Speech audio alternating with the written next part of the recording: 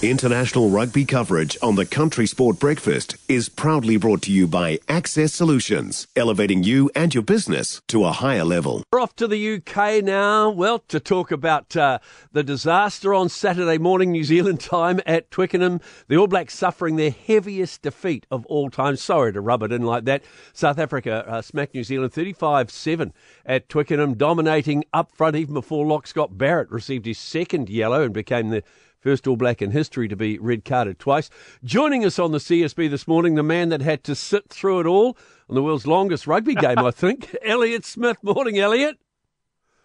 Morning, BK, or evening rather, from London. As yes, the All Blacks have departed the UK to head over to Germany and get things prepared for the Rugby World Cup. But 2 days on, still processing how on earth that unfolded at Twickenham.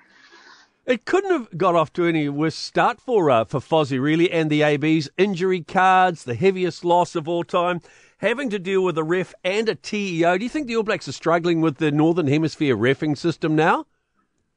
Well, they adapt quite well, I think, now to the likes of Wayne Barnes and Luke Pearce. They've managed to find how they referee, but certainly Matthew Carley on Friday night, my time, picked out things in the All Blacks, especially their line-out defence, that he didn't like. He thought were in breach of the rules. And that, to be fair, the All Blacks really didn't adapt over the course of, especially that first 20 minutes. They kept getting penalised for the same thing. They didn't really adapt. I know Sam Cane went up to Matthew Carley and sort of pointed out that South Africa were throwing jumpers over in the line-out. But I think it's on the All Blacks to adapt to how it's being refereed. And I think they failed to do so in that match. And certainly in the opening sort of 25 minutes or thereabouts, they'll put on the back foot. There was a real run of penalties to kick things off. So I think not necessarily all the Northern Hemisphere referees, but they failed to adapt to the one that was refereeing that game in particular. And you just simply can't do that as we head into a World Cup where you don't learn the lessons of what the referee's basically trying to tell you. I think that's probably the case. When a penalty is awarded, the referee's trying to tell you something. Occasionally, it's not rolling away, all that sort of thing. But if you're, a player in a team getting penalised consistently, there's a bit of a message there that simply wasn't getting through to the All Blacks. That first half, 62 minutes, I think it was, that had to be some kind of record.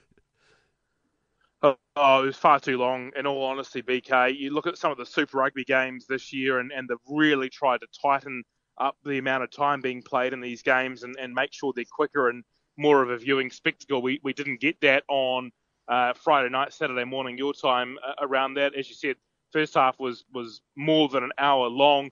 That's simply not good enough for I think if we pair it right back, BK, sport is entertainment, and win or lose, there's entertainment on the line. I think that was lost a wee bit, and that is being lost a wee bit by the constant TMO referrals, the interference. There was a lot of stoppages during that game. Tyrell Lomax went down injured. That probably chewed up a good 5 minutes plus. The decision around Scott Barrett as well chewed up a few more minutes. So it's an entertainment spectacle at the end of the day, BK. I think World Rugby would be smart to remember that as we enter into a World Cup, which is the showpiece where you're going to have a lot of casual fans viewing.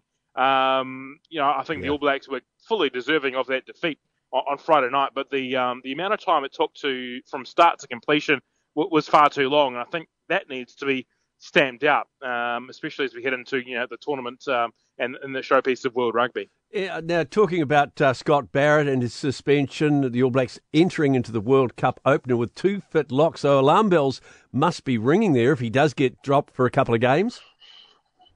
Well, if he does, yeah, I mean, that's the big question, isn't it? And if he does, then they will have to start Sam Whitelock and Tupou Vaa'i in that first game and pretty much go in hoping they can both play 80 minutes and maybe trying to teach Luke Whitelock the arts of being a lock in the intervening 2 weeks of this team, because Shannon Frizzell's out injured, Brodie Retallick, Sema Penny-Finau, they didn't even select in their 33-man squad. So they are really light on not only locks, but players that can maybe play lock at a pinch, and they simply don't have any of those at the moment. So your fingers and toes, I'm sure, crossed at the All Blacks base in Germany to make sure that, or hope rather, that Scott Barrett doesn't receive further sanction for the clean out on Malcolm Marks and that they get away with it, so to speak, to use a phrase that I think George Ford used on Owen Farrell a few weeks ago. And they have a relatively full complement, barring Retallick, Frizzell, excuse me, and Lomax to pick from when they get to this World Cup in a couple of weeks' time. Nasty gash on Terrell Lomax's around his knee area. Any word on how he is, how long he'll be out? Yeah, 30 stitches he had to have there, BK, into his thigh. That's pretty nasty. And the word is that he won't be ready for that first game against France. So you consider now without Frizzell and without Retallick, maybe without Barrett as well, and definitely without Lomax. That could be 4 of the regular starters in the front 8 out of the game. So it's a really big blow even before we kick off in that match. Look, Lomax, I suspect, will miss the first couple of games of the tournament. There's a suggestion that he'll be right to go in about 2 or 3 weeks from what I'm hearing. So that would mean he missed the first couple of games. There's a big 2-week gap between their second pool game and their third. That might be the key point where they look to get him back out on the park or make a firm decision as to whether he's out of the tournament. So they're going to give him a chance. Ian Foster said in his day after media conference they don't anticipate making any changes with the information they have at this point in time. But so far, the World Cup hasn't even started yet, but it's got off on a pretty bad foot if you're the All Blacks. And not only if you're the All Blacks, if you're England as well. What's the talk at Twickenham with England going down to Fiji yesterday? What's the backlash been like about that one? Oh, it's been huge. Everywhere you look in the English papers, especially the rugby renowned papers that English media does put out, and they have been scathing of what England turned out in that performance on Saturday afternoon. My time, Sunday morning, yours. It was a pretty limp effort from England, and there's been a few of those in the string of matches they've had leading up to this Rugby World Cup. They haven't really been able to find their rhythm. They're still under a new coach. If you consider Steve Borthwick new, he only got implemented into the role in December of last year. So he's new, but then again, so is the Fijian coach, Simon Rawalui, who only took over earlier in the year and has been able to get this team absolutely pumping as they head into the Rugby World Cup. So big questions around England. We're at the game on Friday night, and there was a few English rugby journos there, and it was late into the evening as we were writing our stories and filing post-media conference. And one of the English-based journos who was there said, better be off. I've got to come back and watch the death of English rugby tomorrow. And sure enough, they lost to Fiji the next day. And, so that probably explains or puts into context the bleak outlook on this English team as they head into this Rugby World Cup. Not a lot of faith in this part of the world that they'll get up to much in the tournament when it kicks off next Friday, our time. Samoa have pushed Ireland. That was a close one. And just earlier this morning, France beat Australia 41-17. So between now and the Cup starting, what happens for the All Black squad, Elliott?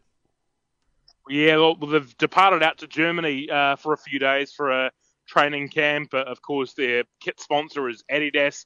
They're based in Germany and basically have built a city for the German football team to build their base there and prepare for internationals and friendlies and World Cups and that sort of thing. Well, the All Blacks are going to be using some of those facilities over the next few days, getting out of the rugby bubble, as it were, and preparing for the Rugby World Cup kickoff. So they'll get there for a few days and then they'll change tack and get to Lyon on Friday, local time. They'll have a welcoming ceremony there, and then basically from Saturday morning onwards, they're into it in Rugby World Cup mode. That's when they officially enter the Rugby World Cup. So next few days in Germany, then off to France and into Rugby World Cup 2023. It's all come up rather quickly, BK. I like to think positive. I think it's a good wake-up call for the All Blacks. They've got a lot to work on, and we'll see a different team when they take on France for the opener. Elliott, enjoy the next couple of weeks. Cheers, BK. Catch you soon. 90% of parenting is just thinking about when you can have a break. And when you do take a break, enjoy the Parenting Hangover podcast. They go together like a tutu and jandals. We've said from the get-go, we ain't parenting experts, but it's cool to hear, what is your neighbour doing? What do they say? A problem shared is a problem halved. Oh, that's good. Not that my children are problems, but I feel better talking about it. The Parenting Hangover with Clinton Jordan. New episodes every Thursday on iHeartRadio or wherever you get your podcasts.